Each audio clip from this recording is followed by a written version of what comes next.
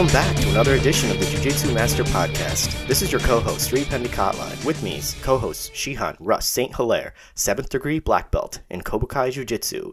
And also joining us is special guest Sensei Chris Richards, 3rd degree black belt in Kobukai Jiu-Jitsu. Welcome back to the show. Morning. Good morning. Thank you for having us back, Sri, and for organizing this. And not a problem at all. This is a continuation of the 3-part series we had started last time on the journey to black belt. So with that, I'm going to turn it over to Shihan to recap some of the things we talked about last time and take us forward.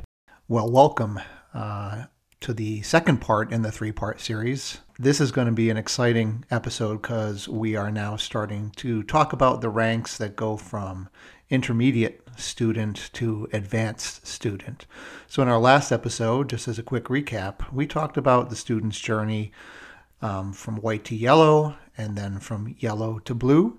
So going from being an absolute beginner to a novice to an intermediate student, and some of the trials and tribulations of that journey, and how Sensei Chris and how Sri and even myself had felt during those time periods in our development as a student.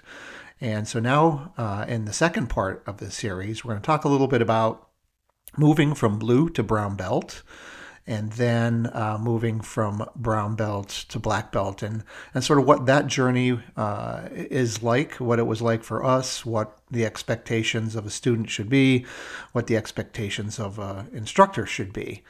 So anything you'd like to add before we dig into it, Sensei Chris? Well, I think from my end, looking at brown is a big step, right? And moving from blue personally for me was the best belt ever. You feel like a rock star. You got great, dangerous techniques, right? But you're intermediate, and the expectations are you can be a little wild and a little messy and still get away with things. But once you get up to that brown belt, you're really turning that corner. You move into a formalized test. Your mindset is changing. Your preparation is changing. So it's all about that operational tempo. But let's talk about it and let's see where we go from here. Sure. So I'm going to just start out sort of where we ended the last time. Being a blue belt, it might be one of the longest ranks. People really are right smack in the middle of their journey. They're just at blue belt starting to figure out white belt, really. And, they can execute techniques in a self-defense situation. They can go through, the first 3 charts. Their game as far as any kind of randori or newaza is getting really good. They're setting up strategies and, causing their opponents to make mistakes and taking advantage of that. So it's really an exciting rank. Usually by blue belt, your fitness level is pretty darn good. You can really do a smoking workout even after doing really hard warm-ups. So you're kind of right there in your prime. And you've really kind of filled your martial art arsenal with all the techniques you would ever need to defend yourself in any kind of basic street situation. Somebody grabbing you, punching you, putting you in a headlock, pulling out a knife, holding you up at an ATM machine. Like you've got the answers for those, and you've practiced them thousands of times, and you really can defend yourself at that point. But as we start to think about brown belt, not only are we looking to perfect those techniques at white, yellow, and blue, but we're also starting to learn techniques that might be necessary against a well-trained martial artist of any martial art or even, military martial arts. And the techniques become exponentially more dangerous to receive. They don't really become super more difficult to execute, but boy, when you're on the receiving end, you really got to know what you're doing, your falls, how to protect yourself, because these techniques can really, really be dangerous. And there's a lot of, deadly techniques at the brown belt level and above. So that's what you're getting prepared for. And when you have to go for that test, which is really your first most formal test, where often you will see, black belts from other schools attend as you move into brown, because as we mentioned before, if you get your brown belt, that means people are, potentially considering you for a black belt, and that's a pretty elite club. So there's a lot of attention on the perfection of technique, safety, history, really kind of understanding self-defense and when and why you pick and do specific techniques. And so that test is going to be, formal, where you're asked to repeat history and vocabulary and demonstrate all of your techniques, white, yellow, and blue, in a way that shows your expertise and shows the safety and depth of understanding that would allow us to feel secure with you moving on to the extremely dangerous techniques that are at brown belt. So before we get into brown belt, Sensei Chris, you had to make that journey through through blue belt into brown belt, and just maybe relay a little bit about what your thoughts were, what you felt about your test, and that part of the journey. Ooh, there's a lot to unpack there, but I'll do my best to keep it concise. So, a take on A Tale of Two Cities. It was the best of belts. It was the worst of belts. But why? I call it was the best of times because you finally feel somewhat established. You've been around, you're comfortable with your peers, you feel a part of the dojo. At this point, jiu-jitsu is becoming less about something you do and more about who you are. And we talked about that on a previous podcast. Like you said, Shihan, you somewhat know your stuff. You're established, you're looking at this stuff. Brown belt, the techniques are hard and complex, but you're ready for that challenge and you're normally thrilled about the learning. Because I personally found I got really excited at brown belt because it's like, how much can I learn and how fast? I think I was like that a little bit before, but it takes it to a different level. But also, as you said, you become comfortable in your ability to execute. You have built solid strategies and you know how to win in most situations. Now, also lower belts normally fear training with you because you're going to be fairly merciless. Now, on the other side of the coin, the worst of the time, the operational tempo is extremely high as well as the expectations. Your fitness level needs to be better than your peers. So you're not coming in there just barely making it. You want to be in the top tier of that. You have to be present. If you're under 3 classes a week, you're not meeting the minimum standard. And also the expectations, as we've said, are extremely higher. They're high. It's just, there's no ifs, ands, or buts about it. Decorum, things are formal. We're teaching you traditional arts. So that is important. You have to know your history. You have to know the techniques. You have to know your vocabulary. And if you haven't learned it by that point, you're doing yourself a disservice. I tell all students, start making flashcards day one. You will thank yourself years down the road. But also, your techniques. Areas where you might have been overlooked, said, that's good enough. That doesn't cut it. Those areas are brought to the forefront, not to be, pestering people or as punishment, but the details matter. And also everything at the end of the day has to be at a brown belt level. So what you might have done for your blue belt isn't going to cut it anymore. What you might have done as a yellow belt technique doesn't cut it anymore. It all has to come up. And the black belts are making your decisions about you. So that is present in the back of your mind every day you come in there. Now, the techniques, they're hard, they're complex, and they hurt. There's just no avoiding it. Nobody that I know likes receiving a Jujinagi, amongst several other techniques. Everybody loves being the Tori for Jujinagi. Nobody likes being the Uke. It's just, you're going to doink your head eventually. The bad also is all your peers are looking at you and you're on their docket of who they want to beat. So, you're a target out there. But you're also a target for the black belts because, as we've said before, that level just keeps getting ratcheted up. So the safeties at that point are off, and they're pretty much going full out with you, or at least you hope. Yeah, that's a very good viewpoint of what it's like to make that transition and what you have to think about. What kind of world are you about to step into? Because I don't think, students know. They sure want the belt. They want to be that higher rank belt. But as you were saying, a lot comes with that. First of all, there's just a huge amount of responsibility, which I'm not entirely sure everybody understands right off, but they understand it fairly quickly. When you're a new person walking in the door to a class, or if you're a lower ranked person, you might look towards that brown belt as the last safe alternative to ask dumb questions to, or to fail with, before you had to interact with a black belt, right? Who's just scary. And so, the brown belt's like that intercessor between the lower ranks and the black belt. The brown belt's also expected to kind of know everything, right? They should know all the techniques. They should know the history. They should know the vocabulary. I mean, there really should not be a time where an instructor says, "Hey, brown belt, can you go down and help with the white belts or the yellow belts?" And they don't know those techniques, or they've forgotten the names, or they've forgotten how to do them, or whatever. I mean, they are taking on that responsibility of being a leader in the class.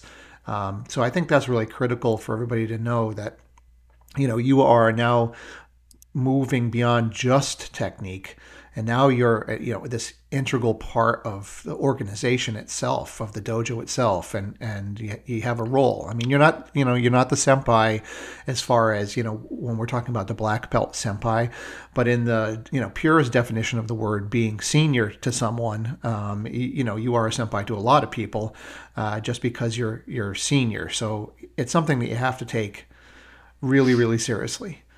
On the technical side, just like you mentioned, I mean, you threw out Jujinagi as a technique, which I know everybody dreads receiving.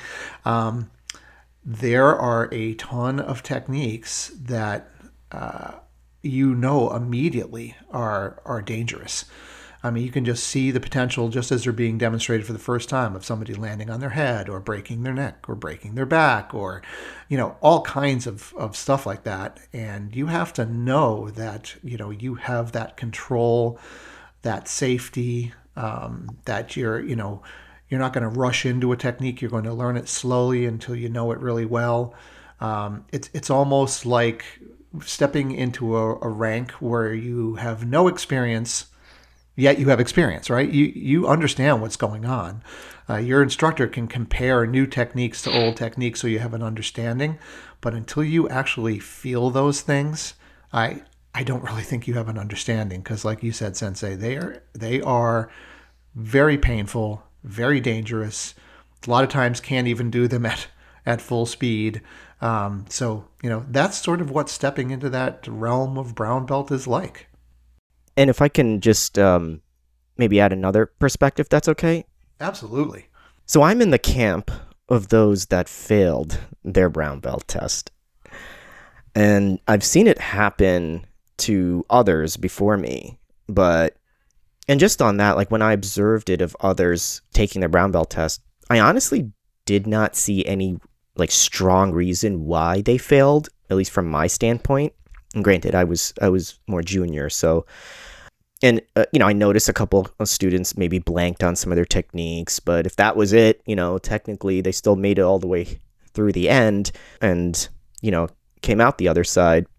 But then what made it even more perplexing for me is the notion that I've heard, and that as instructors, you look at people and don't tell them to test or set up a test especially for brown, unless you think they're already ready and already kind of operating at the level that they need to be at before even taking the test. And yet still they didn't receive their brown belt. And it feels like there's a lot more to becoming a brown belt than just the technical proficiency. So that's a great question, Sri. First of all, let me just say that brown belt, at least amongst the Kobukai dojos, but I've also been a student across other dojos, and I can say it's pretty prevalent in Jujitsu, is the most failed test. By far, more people fail the brown belt test than any other test. So with that said, the question obviously is why? Just like you said, we wouldn't have considered them for even taking the test if we didn't think they were ready. And being ready and having intellectual knowledge and being able to demonstrate something is a very different experience than having to do it on the spot, under pressure. Names called out at high speed, being exhausted. All of those things aren't really the environment that you maintain day after day, year after year in just regular class. There are ups and downs of that. We have pressure-filled class. We have classes that will exhaust you, et cetera, but it never comes together all at once where somebody says, right now, today, as fast as you can, I need you to demonstrate 150 techniques, and they have to be really, really, really good. And you have to maintain your decorum. You have to have the fitness. All of that stuff has to come together today, right now. And that is really, really difficult for people. I have seen people fail their brown belt tests. Number one, by just not having the appropriate fitness level. And what that means is as the body fatigues, the brain starts making choices as to where it wants to send oxygen and blood, and and you just start getting sloppy. You start forgetting things. Your brain just starts blanking out, and it looks like you don't know the technique, or you forget the name, or you don't know the detail. But really where that comes from is just the physical exhaustion because you weren't at the appropriate fitness level. So that's one thing that I see happen often. Another thing I see happen often is missing the details. Now, we look for details all the time on every test. It's always like one of the most important things. But at brown belt, right, going to brown belt, the details have to be there. And what I mean by details is if you're doing an Aikijitsu technique and there is a specific ending on there that we have been doing since, 2 ranks ago, and you leave off that ending, that's a detail.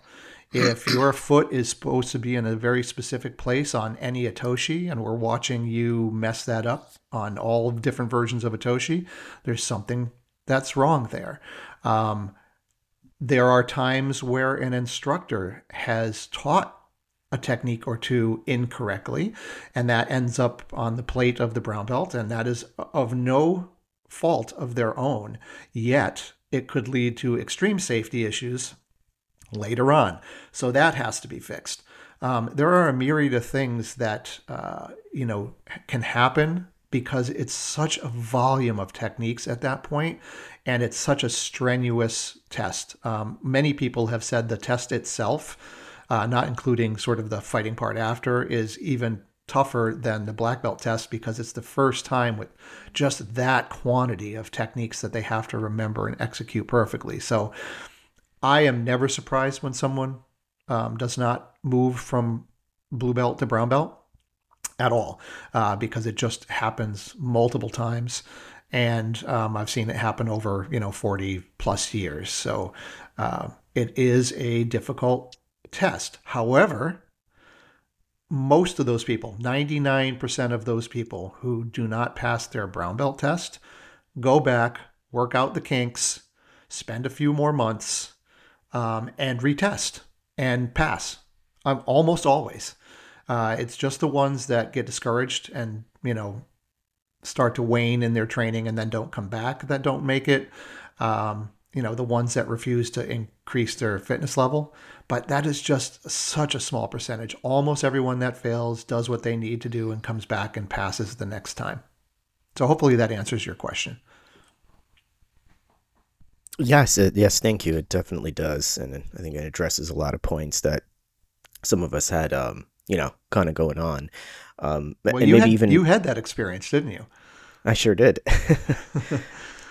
No, I was just going to say, and in your case, I think you, on your first test, had some level of anxiety about it or something like that, because your physical fitness was fine. I felt like, there was getting in your own way sort of mentally, which also is something that happens quite a bit. Yet when we tested you the second time, which, by the way, for our listening audience, was a complete surprise.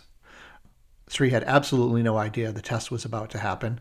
And it happened, and simply would not allow him to sort of wrap his head around what was going on and not allow his head to get in the way. And then there was an excellent brown belt test, which you passed. So again, it's something for everybody, but going from blue to brown is possible on the first time. But I would say some percentage, maybe 30%, 40%, somewhere in that range, maybe 30%. Don't pass on the first time. So really glad that you did. I'm glad you had that experience. I'm sure you were quite surprised when that test popped up, and probably surprised at how you executed almost in a unconscious way, right? It just came upon you so fast that you had like no time to think. You just had to do. And that's where the training came out, and it was great. Yes, thank you. And I really did. I thought you were just joking. You were all just joking. I was in disbelief, but you're absolutely spot on. Exactly. You're in my head. That's exactly what happened with me. I didn't have time to really think about it and just execute it as I without thinking. And you brought that out in me, and I'm forever grateful. So let's jump now into the next day, right? So you're a student out there. You've made the journey. You've just gone from blue to brown, and you show up at class. And Sensei Chris, let's start talking about that next journey, that journey from brown to black. Okay, so it's really about that transition. You're no longer a blue belt. You've got this shiny new brown belt, right? And you don't feel any different. But now you're looking at going, okay, first techniques, I'm going to learn this. But it's, for me at least, I felt there was a little bit of a pressure bubble. It's a long road. Brown is excessively long. You get a year in, you go, hey, I think I got this. I remember talking to you, Shion, saying, I'm ready. I've got it. And you said, keep going. And it will be right when the time is. So like you go through that transition. But as you're looking at this, you're starting to study up. I know personally for myself, I doubled up on my gym time because just the bar was too high. I started running a 5K almost every day. I spent an hour in the gym. I was training down at the Glastonbury. Well, actually, we had transitioned by that time shortly thereafter. So training both in Glastonbury / East Hartford and going down and training with Sensei Matt. But I think it really comes to that level of commitment that you start to feel. It's a long road and a lot don't finish. Because once you get there, you start looking around and going, well, there were 2 or 3 people that were by my side that are no longer here. They might have been brown belts too, right? And that's due to a lot of things. It's the length of training in years. Your life could change. Injuries at this point are normally prevalent. If you make it through brown and you don't have anything that's not working 100%, you're like a miracle person. Often you have multiple injuries on you, but you have this desire to carry on. Your mindset also is very committed. It's for most people who get into brown belt who want to go through that journey, you would have to kill them not to, you're going to have to kill me not to let me go take that black belt test. Now, if you pass that black belt test, it's a whole other thing. It's also a selfish mindset. Brown belt is where you have to be really 100% committed to this. And you really start putting training above all other things. Personally, special apologies to my family because I know I was selfish. It meant sometimes I wasn't always there, but they put up with it because it was a very time box type of thing. Yeah, that's a definite jujitsu lifestyle occurrence. Everybody, I think, at that level goes through that. As a matter of fact, back in the day with Duke Moore and Sensei Kunzman, they made up these little sort of fake diplomas for the wives of people going from brown to black. They were called black belt widow diplomas because just the amount of time that the people were spending at the dojo and training really took them away from their family. So, I mean, this is something that's just happened even historically. The amount of concentration that you have to put in during that time period is just intense. You're training in the dojo at least 3 times a week, probably more. You're doing extra classes, you're asking black belts and other brown belts and even lower ranked people, hey, can you show up on a Saturday afternoon or a Sunday morning? And you're just putting in the reps and the hours. Not only that, you're constantly studying your charts, and you've got charts printed on in the office and on the bedroom nightstand, and you've got, flashcards that you're looking at lunch, and you're studying the history. And then besides, the 50 new techniques that you're probably learning, on your brown belt chart, you're probably spending 2/3 of your time working on, the blue, yellow, and white charts, because as you get higher in the ranks, often where people have the most problem on their tests are with the stuff that they hadn't been practicing a lot, right? Because, you're a brown belt or a blue belt, you haven't really been practicing white belt, but you've been practicing your own stuff. And now you have to go back, besides, sort of trying to perfect your brown belt chart, is you've got to go back and make your blue belt, your yellow belt, and your white belt chart like a brown belt would do it, at that level of accuracy and crispness and the appropriate speeds and flows and all of that. So it is just an absolute ton of work.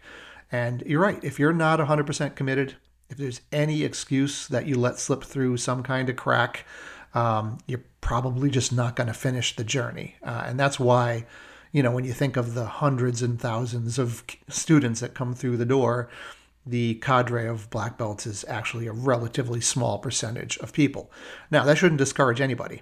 All the people that have made it to black belt did not start out as anything, particularly special, giving them any kind of advantage to be able to make it. They simply developed the will over time to go through that journey to the end. And I'm not saying black belt's the end, black belt's actually the beginning, but to finish, those years of training below black belt to be able to make that jump. And it is just a huge commitment, as you were saying, Sensei. And two observations there. One, I'd like to tell a funny story because you talked about the studying and all the things that go into it. One of my favorite memories was being at the Hartford in Windsor and looking out over a courtyard and looking down upon, at that time, a brown belt Trey Whitaker, and him sitting there with flashcards. So those of you who don't know, Trey is an absolutely outstanding human being, one of the best in the world. He was also an assistant vice president at the Hartford. So he was taking his lunches rather than going over notes, preparing agendas, looking at the organization. He was studying his charts. Not only that, I remember, because I too was working at the Hartford, and when I was in my car going to get lunch at lunch hour, on my way back, Trey was running. So on his lunch hour, he would go for a run often, no matter what the weather is, come back, get changed, sit out there, throw down his lunch while studying those index cards, just like you're mentioning, and then go back to work. And I'm sure he did it after hours and everything else. And he was not a kid. I mean, he joined the Jiu-Jitsu dojo, I think, in his either late 40s or early 50s. He just put his entire mind and being into making that journey. And like you're saying, that's what it takes. And I call it the bubble, Shion and Shri. You have to go in your bubble for that 1 year, 2 years, 3 years out there. And that bubble is just kind of like you're surrounded by your training, your studies, your diet, all these other things, and your commitment to class. You're going in there, you're looking at, now I'm really learning how to teach a little bit. You're looked at as somebody who should be teaching, but it brings it all together because you're kind of in, like you said, this jujitsu world. And it's on your mind all the time. Yes, that's a mandatory requirement. I don't feel like anybody can make it through brown belt to black belt without having the total commitment, because there's just so many things that have to be done. You have to perfect all of your techniques appropriate for your brown belt level. You have to know what you're talking about, because when you become a black belt, every student that walks through that door, every new person, anybody that even knows you're a black belt, expects you to have a certain level of expertise. They may not know what that is, but they just know that, you can defend yourself, that you're in a traditional, Japanese martial art. So there's all of that cultural aspect. There's a historical aspect. They're expecting you to have a level of expertise. And we are not letting anybody ever get to black belt without having that level. I know when we talk about black belt and we'll talk about the test, not a single person who passes that test feels like they did well enough, because it is so incredibly demanding and there is so much material to cover. But those that make it have met those minimum requirements to move into the Udansha area. So that's really what brown belt is about. It's about taking the 4 charts, the white, yellow, blue, and brown, and really perfecting them to the level that's appropriate for, being a brown belt, and then having, sort of the courage, the fitness, and the intelligence to take your black belt test. Now, like you mentioned before, Sensei, everybody gets to a point in their brown belt. Those who study relentlessly, maybe it's a year and a half. Those who maybe study at a somewhat slower pace but still make the commitment, it could be 2 years at brown belt or so. There's a point during that journey where you feel like you're ready to test for black belt. Like you just feel the best you've ever felt. You feel like you're as fit as you've ever been.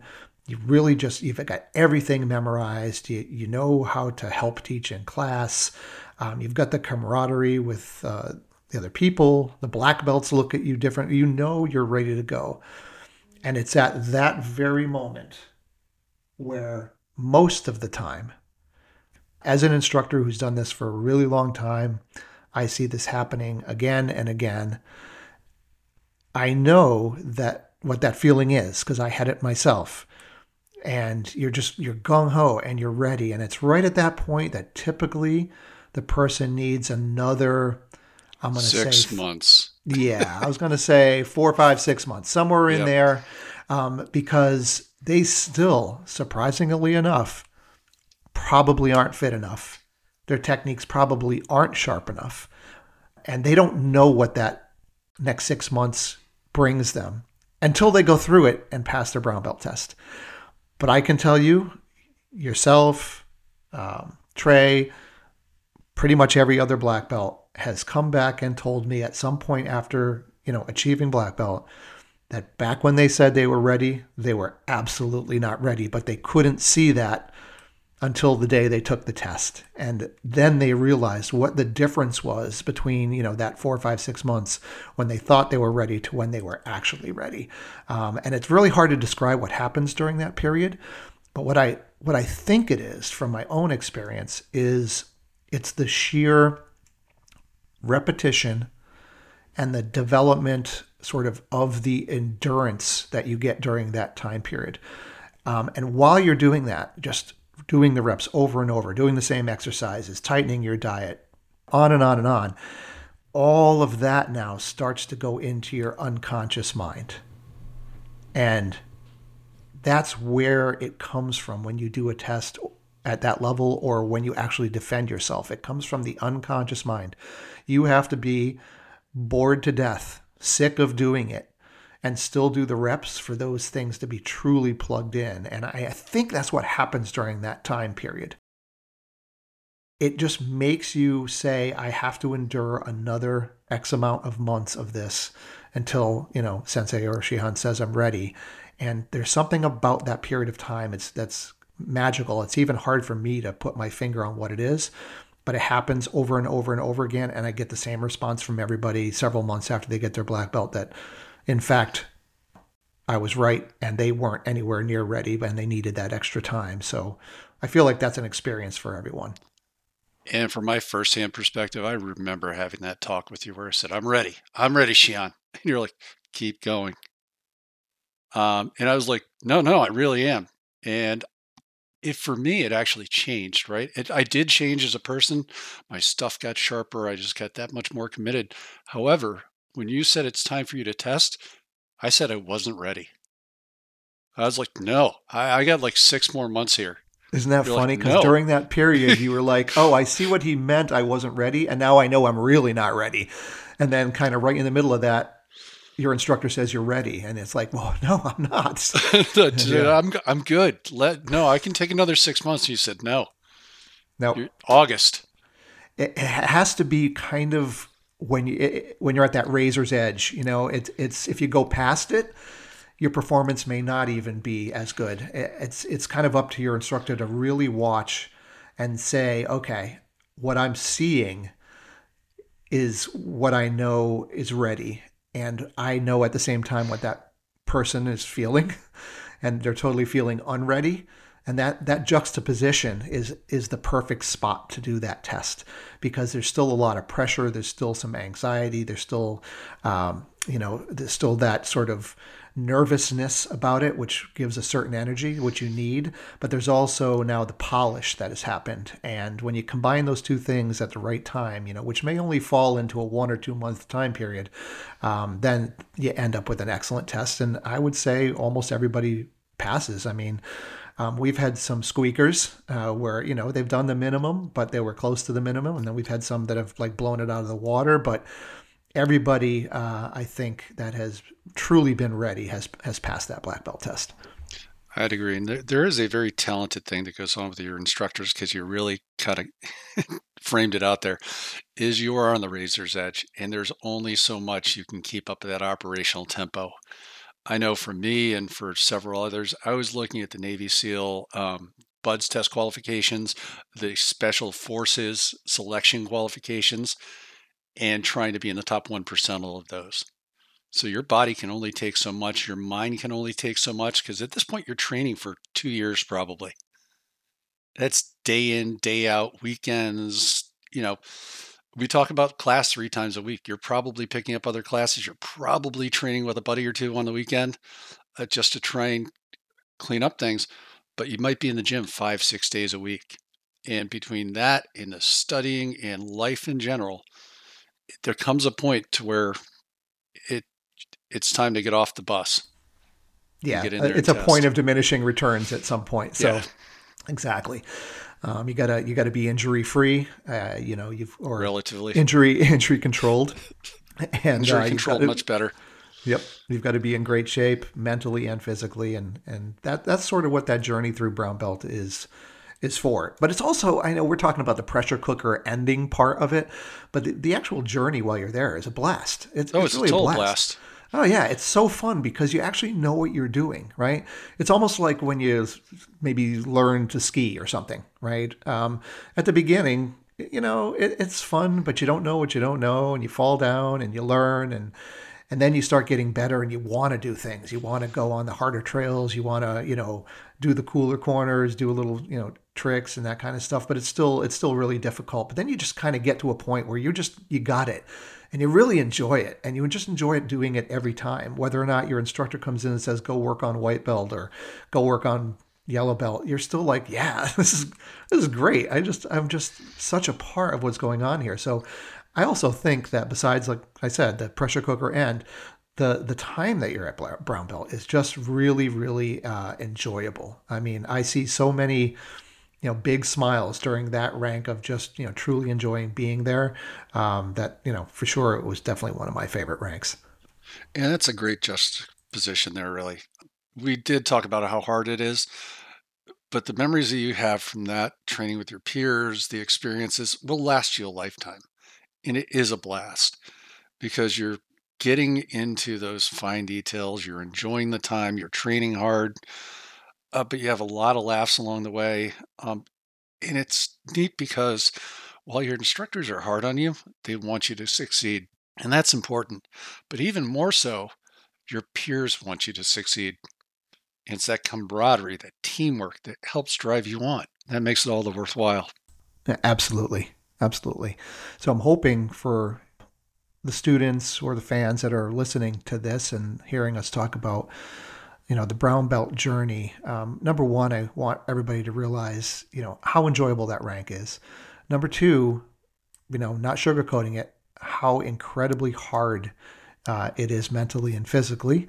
And number three, how rewarding it is when you stick, to it and you make it to your black belt. I think when you do, you will look back on your brown belt and probably a portion of your blue belt as just some of the favorite times you ever, had at the dojo. And the friends that you've made, probably lifelong friends at that point, because you've gone through so much together. And then, of course, as we'll talk about in the next part in the series, is being a black belt, doing that test, passing it, becoming part of that very small group, understanding your art at a different level, understanding sort of the mechanics and nuances and culture of the dojo in a different way, in a very different way. Not having some kind of rank or test looming ahead of you that you have to make in any kind of specific timeline, which gives you a certain freedom. There's just a real lot to being a black belt. And in our third part, we're going to talk about that. We certainly can't cover everything because your journey as a black belt is pretty much the rest of your life if you stick with it. So it goes through many, many levels. But we'll talk about the first few years as a black belt and what that's like. So I'm really psyched to talk about that on our next one. Okay, so yeah, this is really insightful and enlightening, especially for me as a brown belt, and I'm hoping for other students that are in Kobukai and for others listening outside who are maybe contemplating to try out or join Kobukai Jiu-Jitsu. Coming to class, going through the ranks isn't all cut and dry. And I was really thrilled when Sensei Chris wanted to talk about this topic because it's not just helpful for students, but also helpful to instructors, hopefully. And that's really given me understanding and appreciation for the toughness and the veracity of this dojo and what, we feel like we're always put through the ringer. And we have fun doing it, of course, but in the end, I feel like it changes us, and I think that's really part of what this is all about. That's how I feel like I'm going through this journey, coming up to a brown belt, and seeing my training partners who've even surpassed me and gone to becoming black belts, that they're still the same people that I remember when I was a white belt. They're just better in so many ways. And they are my lifelong friends.